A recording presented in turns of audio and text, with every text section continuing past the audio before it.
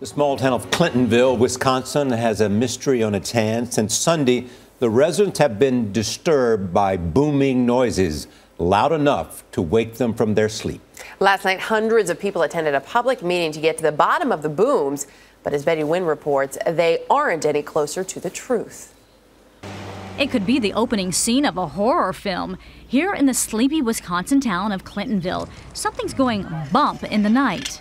The last few days we've been having booming, shaking noise. The house is rattling, you can feel the ground rattling, and it's booming all the time, and it's kind of like what's going on, You don't know what's happening. Clintonville hasn't figured out the source of the booms, but they have checked water, sewer, and gas lines and ruled out mining activity, even military exercises. Just the unknown is kind of strange, not knowing. Like any good mystery, clues can be found anywhere. City officials tried some less than high-tech solutions like capturing the vibrations in a coffee pot.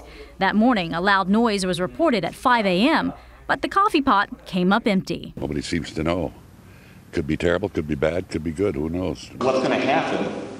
If something really, we don't have any warning, really. Hundreds attended a meeting at the local high school to find answers. There may be some reason to believe again that the warm spring could be shifting the granite rock under our community. Unlike limestone, which could be dissolved by water and collapse into a sinkhole, granite is solid, but there are small cracks that can be filled by water. If underground water levels drop, those cracks could lead to small shifts, resulting in booms. You feel it beneath you.